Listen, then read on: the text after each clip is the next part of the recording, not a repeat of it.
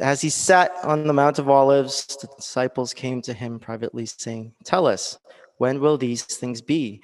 And what will be the sign of your coming and of the end of the age?" And Jesus answered them, "See that no one leads you astray, for many will come in my name, saying, 'I am the Christ,' and they will lead many astray. And you will hear of wars and rumors of wars. See that you are not alarmed, for this must take place, but the end is not yet. For nations will rise against nations, and kingdom against kingdom, and there will be famine and earthquakes in various places. All these are but the beginning of the birth pains. Then they will deliver you up to tribulation and put you to death.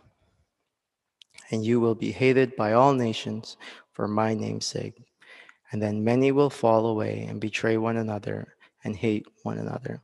And many false prophets will rise and lead many astray. And because lawlessness will be increased, the love of many will grow cold. But the one who endures to the end will be saved. And this gospel of the kingdom will be proclaimed throughout the whole world as a testimony to my nations.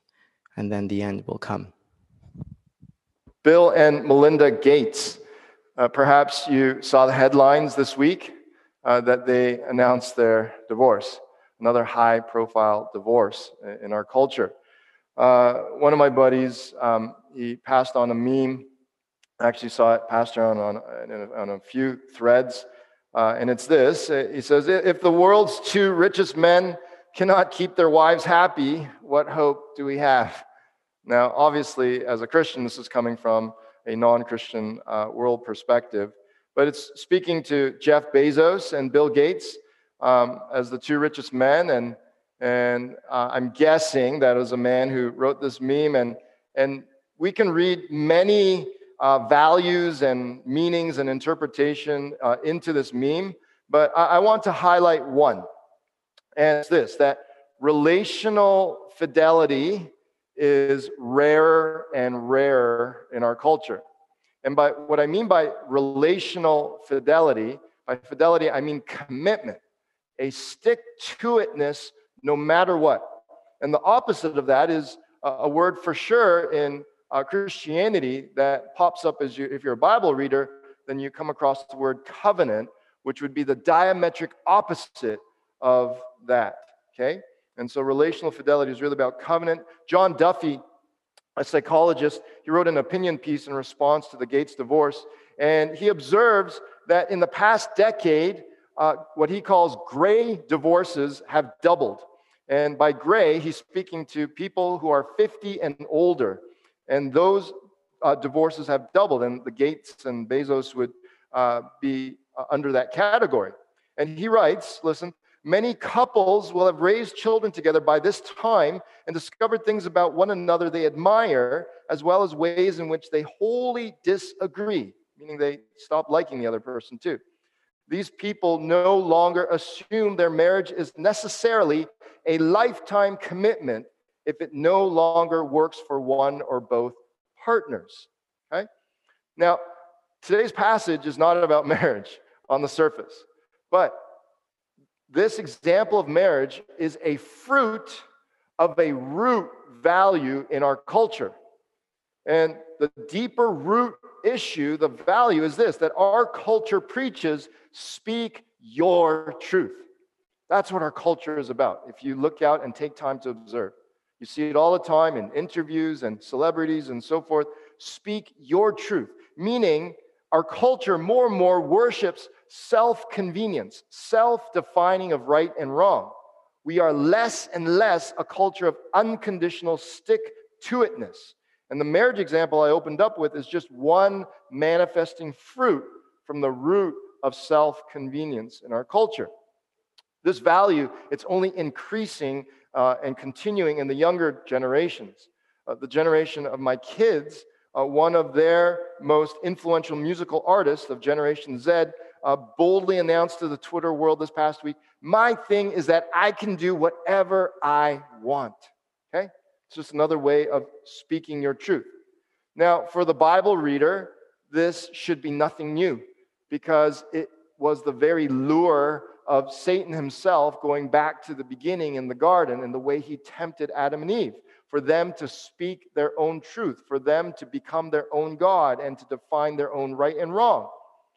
Now, friend, if we're going to appreciate Jesus Christ, no matter where you're at in your journey, whether you're still investigating or you are a committed Christ follower today, if we're going to appreciate Jesus the Christ, you have to consider a radically countercultural value of covenant, of stick-to-itness, and what I'm going to word as an undying love today, okay? Not what can I get out of it, but an undying love. I want to speak of an undying love for Christ. Paul, the apostle, in his letter to the Ephesians, I love his benediction for them, and he says, "Grace to all who love the Lord Jesus Christ with an undying love." And we see this similar heart in different words come out today. And so my hope and prayer, as I was working through the passage, this prayer stirred up in my own heart, and I hope it stirs up in your heart too, to want to talk by faith to God in this way. Lord, give me an undying love for you through triumph and tribulation, whatever life throws at me, to the very end. An undying love for you to the very end.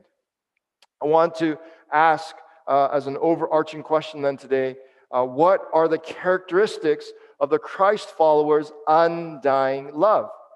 And the first idea that I hope you'll see with me in the passage is this, that the Christ followers' undying love always lives in view of eternity. As we pick up in today's text, we find Jesus on the Mount of Olives. In terms of time, remember this is Passion Week, and if my calculations are correct, this is Wednesday evening. And the next evening, he will have his Lord's Supper, Passover with his disciples, and then in 2 days, he will be crucified. And so the Mount of Olives was just outside Jerusalem, and we're to understand that this was the disciples' base camp, and he was going in and out of Jerusalem through the week and resting at night in the Mount of Olives and even sleeping there. And so for this reason, Matthew's chapters 24 and 25, a little bit of helpful Bible trivia, Matthew chapters 24 and 25 have come to be known as the Olivet Discourse. And it deserves a special title because Jesus pretty intensely and forebodingly speaks about end times. He speaks about a chapter in God's plan and history that is called the end times, but also speaking of a definite end, the end of the end times when Jesus actually returns and consummates his kingdom and creates a new earth and creates a new government and life with him as King of Kings and doing life as he meant it to be, and God dwelling with his people and us being his people, his church. Now, the disciples, tongue-in-cheek, sometimes they're a bad example to us and we're to learn from their mistakes. And other times they are good examples. And today is a good example, and we should take a cue from their question to Jesus. And so they ask, "Tell us, when will these things be? And what will be the sign of your coming and of the end of the age?" And so do you see it? The disciples are asking about living in view of the end. Now, an acronym that's been helpful for me to keep this in mind in my Christian journey is ALIVE, A-L-I-V-E, and it comes from my youth ministry days. And ALIVE stands for always live in viewing eternity. And certainly our faith, it's encouraged to become alive when we have a view of the end. Ask my kids, when mom and dad are out running errands or on a date or whatever, and then they know all of a sudden, we do just a quick phone call, "Oh, we're coming home," and all of a sudden you know that they are rushing to do their homework, make their room, make their bed, whatever. And there's something about the end that stirs up to action, to life. And so it's good for the Christ follower to have a healthy consciousness about Christ's return and what we as Christ followers have to look forward to. The hope of seeing Christ face to face, the hope of living life in God's new creation, it can give the deepest meaning and motivation for our present day. Even the view of God's judgment can stir up healthy things in our soul and give good meaning to and motivation for our present day. Now, of course, a healthy consciousness about Christ's return can certainly cross over into the territory of unhealthy, cultish preoccupation and overstepping, predicting of dates. We shouldn't go into that territory. And so I appreciate what Matthew Henry says here, reflecting on this passage. What Christ here said to his disciples tended more to promote caution and wisdom than to satisfy their curiosity, more to prepare their hearts for the events that should happen than to give a distinct idea of the actual events, detail for detail.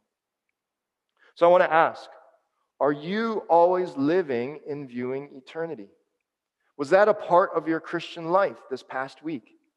Was that your attitude, your lens in going to work, in relating to friends and family, in recreation? Were you living in view of eternity? The Christ follower's undying love is meant to have this characteristic. Well, next, the Christ follower's undying love learns to discern between true hope and salvation.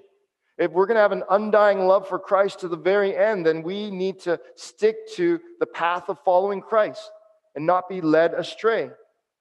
And that's why Jesus says in verse 4, as we continue, and Jesus answered them, "See that no one leads you astray." They want to know, okay, I want a view of the end. And what Jesus says very first in his answer is, "See that no one leads you astray." Now, the English doesn't bring it out very well, but that word "see" there in the original Greek language actually means to perceive and discern. And Matthew uses the same word, I believe in Matthew 6, when he speaks of your Father who sees you in secret. Even though you're in literally the physical dark and praying secretly, that God can discern your heart. He can perceive your heart, and we're to discern, to grow in discernment so that no one leads us astray. But then that begs the question, to lead us astray from what? How are they trying to mislead us? What do we need to discern? And Jesus gives the answer in verse 5. "For many will come in my name, saying, 'I am the Christ.'" That's what we need to discern. Jesus saying, "Many will come in my name," meaning many will come and say, "I am Christ." That's what he means, that they will take on the identity that they are the Christ and lead many astray. Now, Christ, when we hear that, our instinct is just to sort of put that in our, okay, that's a religious word category, right? We think, okay, that's a religious word. But basically what it meant for Matthew's readers and what it means for the Christ follower today is first, an anointed Messiah or Savior.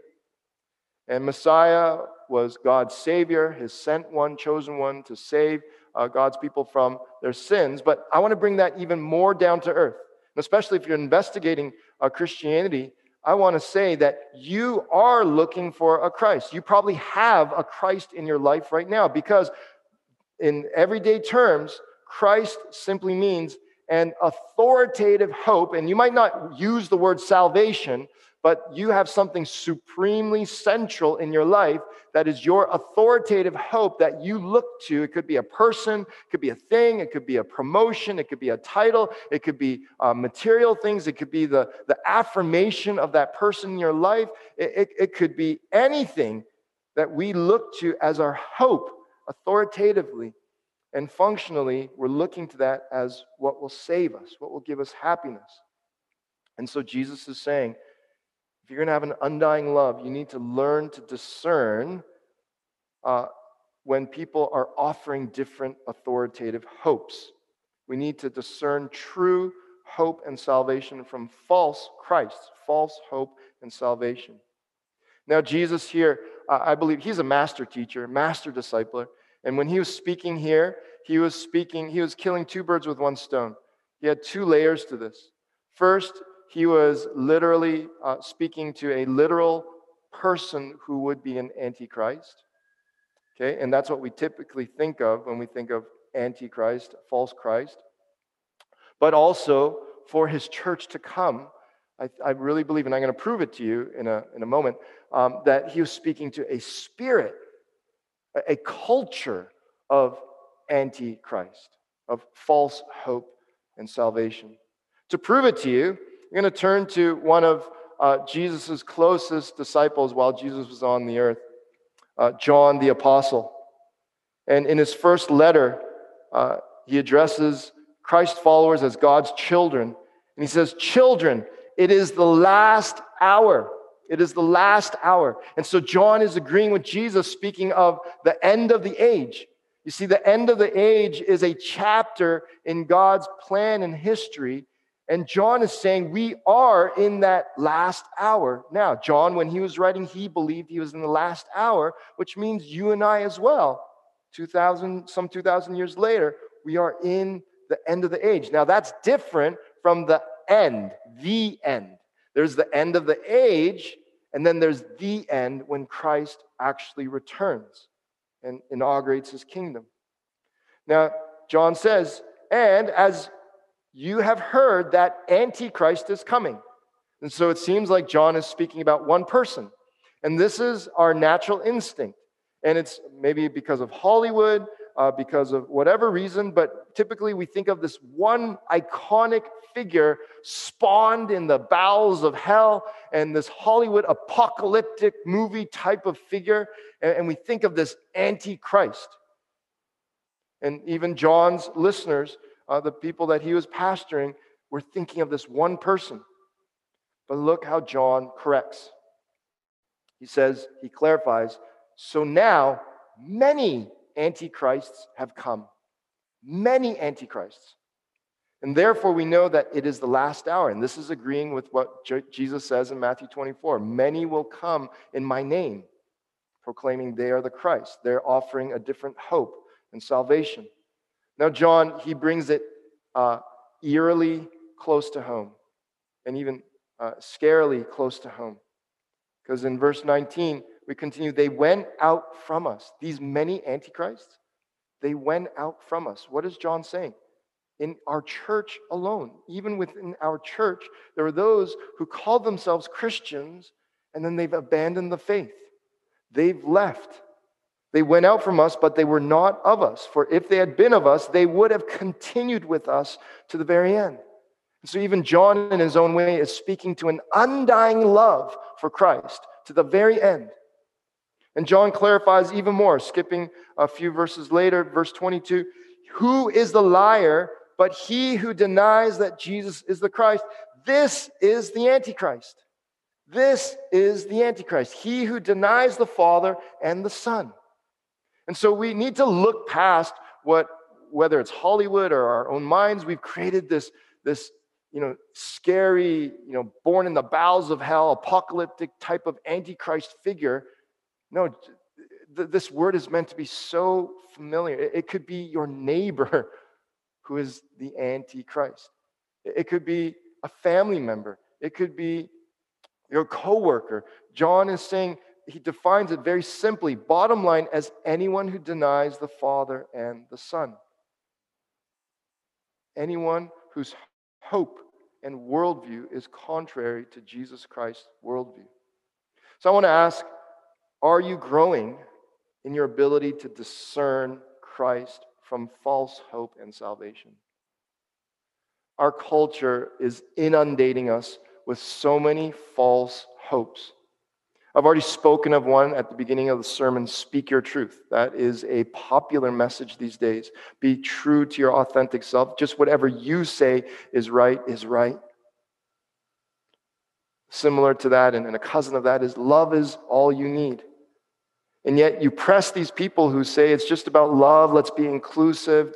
Why are you so moral and being exclusive of certain lifestyles and things and beliefs and so forth? Let's just all love and be inclusive. But if you press them, they will have a boundary where they say, no, but this person doesn't deserve my love.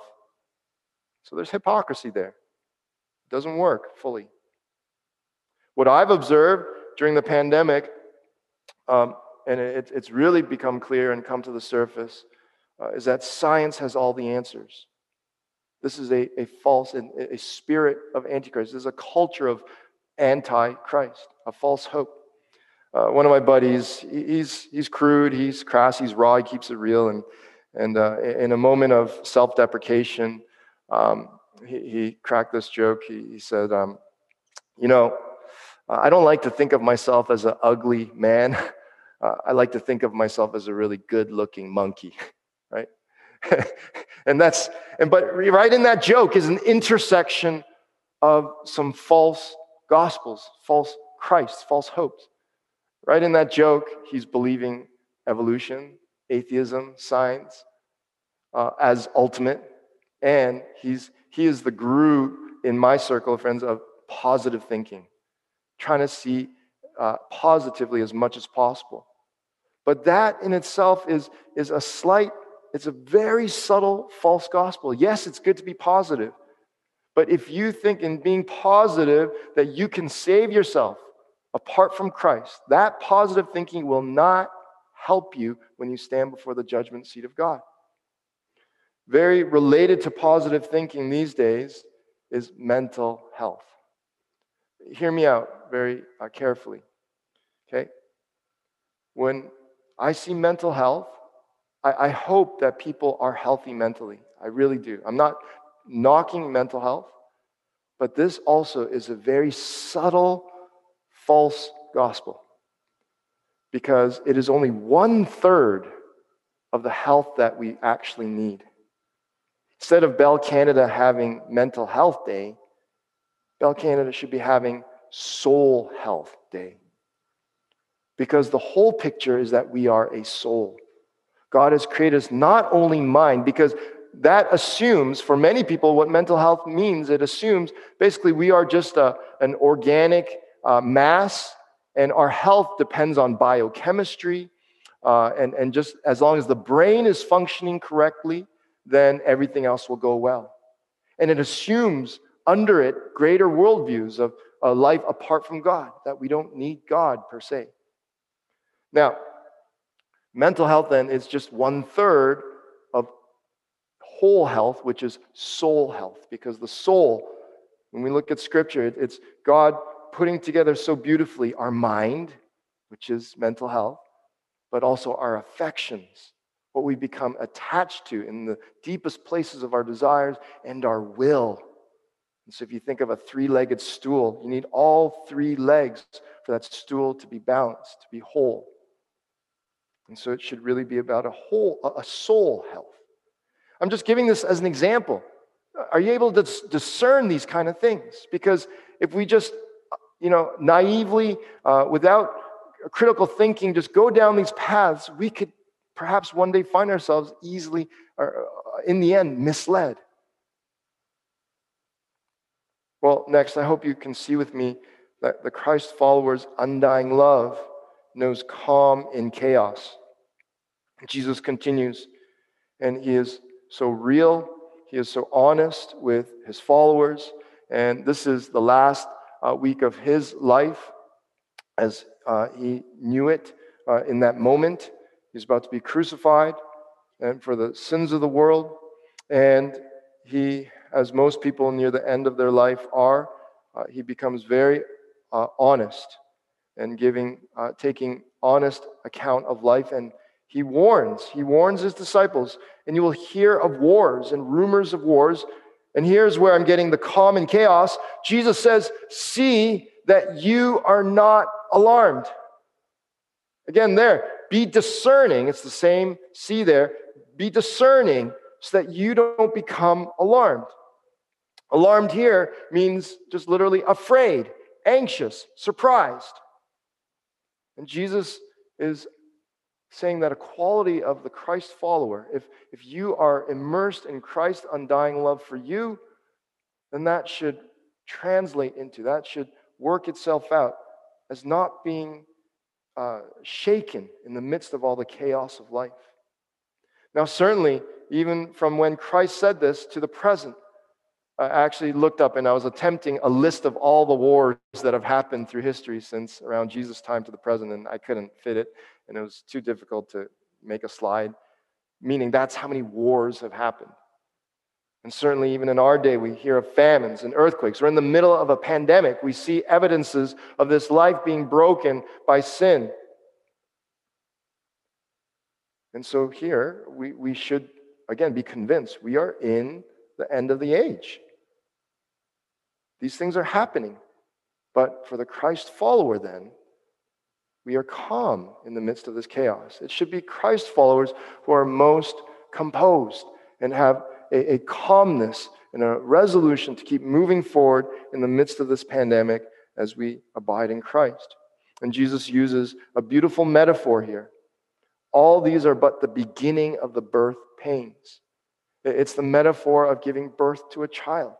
Of course, the end goal is to be holding that beautiful baby, healthy and whole in your arms, and that represents the fullness of God's kingdom. It represents the end point when Jesus returns. The fullness of God's kingdom being inaugurated. And Jesus saying, all the chaos you see in life, that needs to trigger to you. We're in the end of the age, and God's kingdom is going to come. So I appreciate, again, Matthew Henry. Drew on him a lot. This week he helped me a lot in just preparing for the sermon. And he says this, reflecting on this part of the passage: it is against the mind of Christ that his people should have troubled hearts, even in troubled times. So can you say with the psalmist, this is from Psalm 62, can you say with the psalmist, for God alone my soul waits in silence?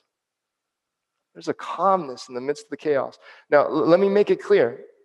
What I'm not saying is that you're impervious to anxiety. That's not what I'm saying. That's too high of an expectation. That will crush your spirit. You will be defeated if you have that expectation on yourself. But the psalmists, they give us permission to be anxious, to be troubled, but to bring all this before God and to end with saying, and yet my hope is in God alone. And so can you say with the psalmist, for God alone my soul waits in silence. From him comes my salvation. He alone is my rock and my salvation, my authoritative hope, my fortress. I shall not be greatly shaken.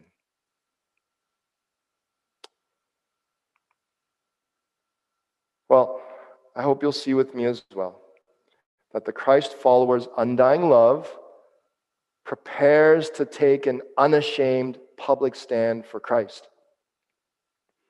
Look, just being black and white and real with you and speaking this to my own soul, in the natural course of our witness, our Christian witness, you must be open and ready to the possibility, and nay, I believe the inevitability, that we will be mocked, spurned, and even persecuted for our Christian conscience and allegiance to Jesus Christ.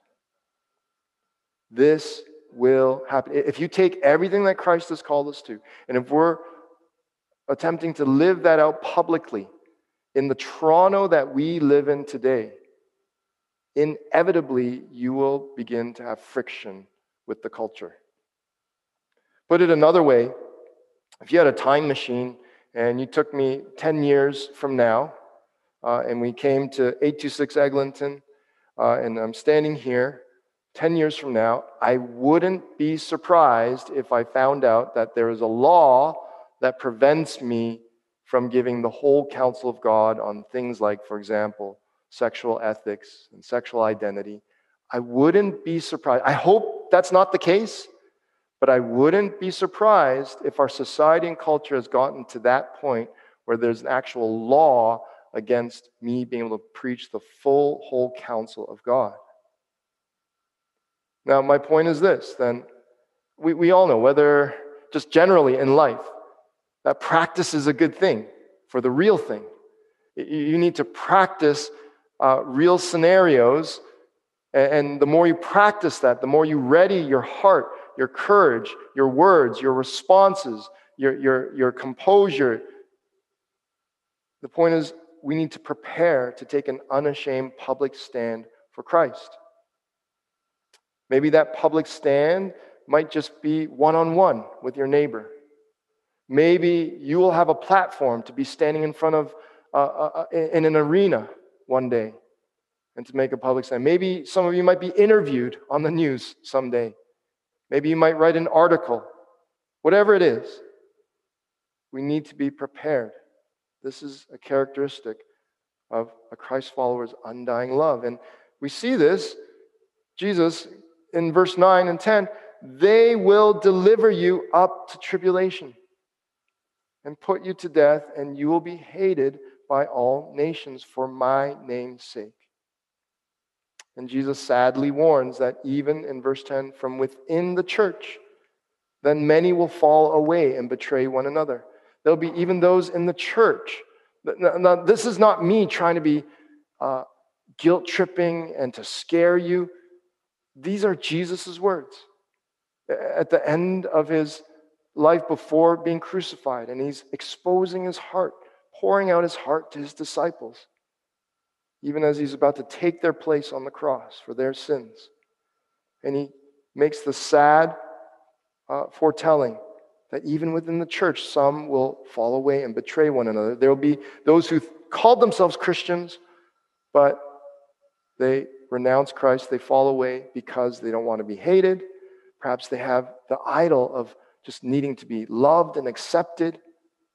Perhaps they don't want to suffer, they don't want to die. Perhaps, most sadly, the resurrection of Christ hasn't truly taken root, and grace hasn't transformed the heart to give an unshakable, fearless facing death.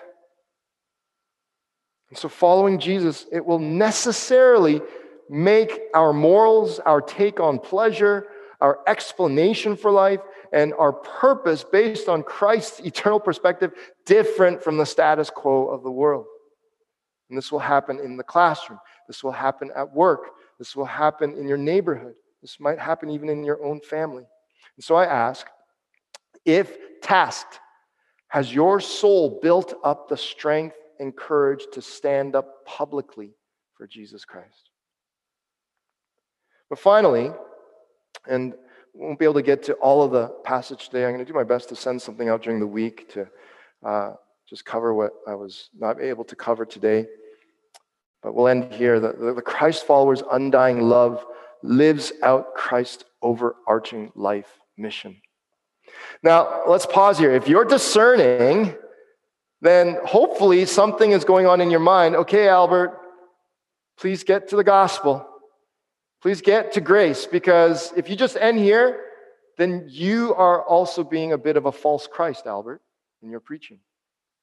Because, yes, you're giving me great things, great morals, more to-dos. I'm giving you expectations of the Christ follower. I'm asking you, love God, love Christ with an undying love. But and the subtle message there could be that you have to do these things. You might walk away, oh, I'm not worthy. I feel so guilty, and I have to do more to be saved. Then I would be a false Christ as well. And that's why I love that Jesus, he ends this part of the Olivet Discourse with saying to his disciples, and this gospel of the kingdom will be proclaimed. This gospel of grace will be proclaimed. What's going to fuel your undying love is that you have been loved first with Christ's undying love. His gospel of grace says that Jesus has fulfilled God's law where we could not. Jesus has taken the punishment for us when we ought. Jesus covers our sinful hearts through faith with his perfect righteousness, blood bought. Now the Father unfathomably loves us, though undeserving, as Christ himself, as his children, as his precious lot. And when this captures your heart, when God's undying love to you through Christ captures your heart, then we want to overflow this amazing grace and make effort to undyingly love Jesus Christ. When we're found in his grace, then Christ's powerful words, "You are chosen," becomes the calm to your soul in the midst of chaos. When you are found in his grace, then Christ's unbreakable words, "You are loved unconditionally and eternally," becomes your confidence to be unashamed in public. Where do we find the storehouse of these treasured words? We find it in God's law. I didn't get to the point, but Jesus speaks of a lawlessness that leads to a cold heart. Meaning the opposite would be, we need more of God's law, his word, the Spirit-inspired scriptures to keep fueling this love. And so we must continue to take Christ and his gospel, proclaiming his words and demonstrating his deeds to the world, especially to those who have not heard. And that's why Jesus says here now, "And this gospel of the kingdom will be proclaimed throughout the whole world as a testimony to all nations, and then the end will come." And so Jesus now, he's not only speaking of the end of the age, a chapter in history, but he's speaking of the end point when he will return and inaugurate his kingdom. And this phrase here, all nations is special because in the Greek it's ta ethne, and ethne sounds like ethnicity. It's where we get our English word ethnicity, and it means literally a people group in the original language. And so there's something here on one hand. Jesus is saying that there's some kind of, I want to be careful with this, it's not a formula, but it is some notion that if we can just complete this task of taking the gospel to all people groups, then Jesus will return. But you have to balance that with Jesus saying himself, only the Father knows the date and time. So it's not like we can trigger God to come back. We can't trigger Jesus to come back if we fulfill this task in a measured way, as if we can control Jesus and the return. No. It's for another day, but Jesus mysteriously even says, and he doesn't know the time, only the Father knows. Now I want to show a video that explains this really clearly, so check it out.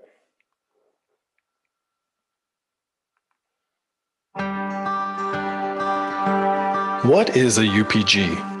UPG stands for Unreached People Group, but to understand what that means, we need to first talk about people groups. When Jesus told his followers, "Go and make disciples of all nations," the Greek words he used were ta ethne, meaning all ethnic groups or people groups. So what is a people group? A people group is basically a group of individuals that have a common sense of history, language, beliefs, and identity. It is pretty much a group of people that considers us, and everyone else, them.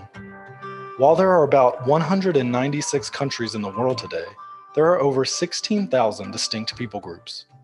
Let's look at Pakistan as an example. That is one nation going by our English word, but ethnically Pakistan has over 400 distinct nations or people groups within its borders. Around 7,000 of those 16,000 total people groups are considered UPGs, or unreached people groups. A group is considered unreached if less than 2% of their population is evangelical Christian. That is, it has too few true believers to evangelize and disciple the rest of the people group. Almost 3 billion people fall into this category. Over 3,000 of those 7,000 unreached people groups are considered UPGs, or unengaged unreached people groups. These people groups have no churches, no believers, no missionaries, and no one actively focused on engaging them. 95% of all unreached people groups are located in the part of the world between 10 degrees latitude and 40 degrees latitude, stretching from North Africa to Southeast Asia. We call this the 1040 window. It's in the 1040 window that most of the major non-Christian religions hold sway. Collectively, they are known as the Thumb people: tribal, Hindu, unreligious, including many Chinese, Muslim, and Buddhist. Jesus said that the gospel of the kingdom would be preached as a testimony to ta ethne, all people groups, and then the end would come. Less than 3% of our total cross-cultural missionary force is working with unreached people groups. We must go to the unreached. At the same time, it's estimated that over 350 unreached people groups are living in the United States today as immigrants, refugees, and international students. we must welcome the unreached. Christ commands us to make disciples of all nations. Jesus is alive. His mission for us is clear, yet the task stands incomplete. Together, we can change that.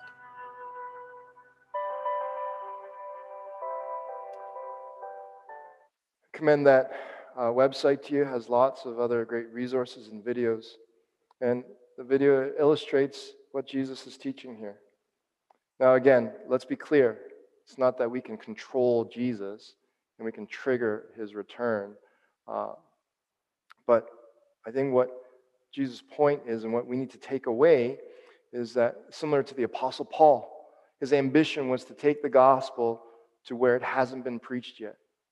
And if we're to apply this properly as a church, and in fact the elders leading up to this sermon, we connected, and I'm happy to publicly announce that the elders are committed to discerning as a church together, to begin with, at least one unreached people group that we want to adopt as our own as a church and begin to commit resources and energy to seeing the gospel taken there, to that ethne.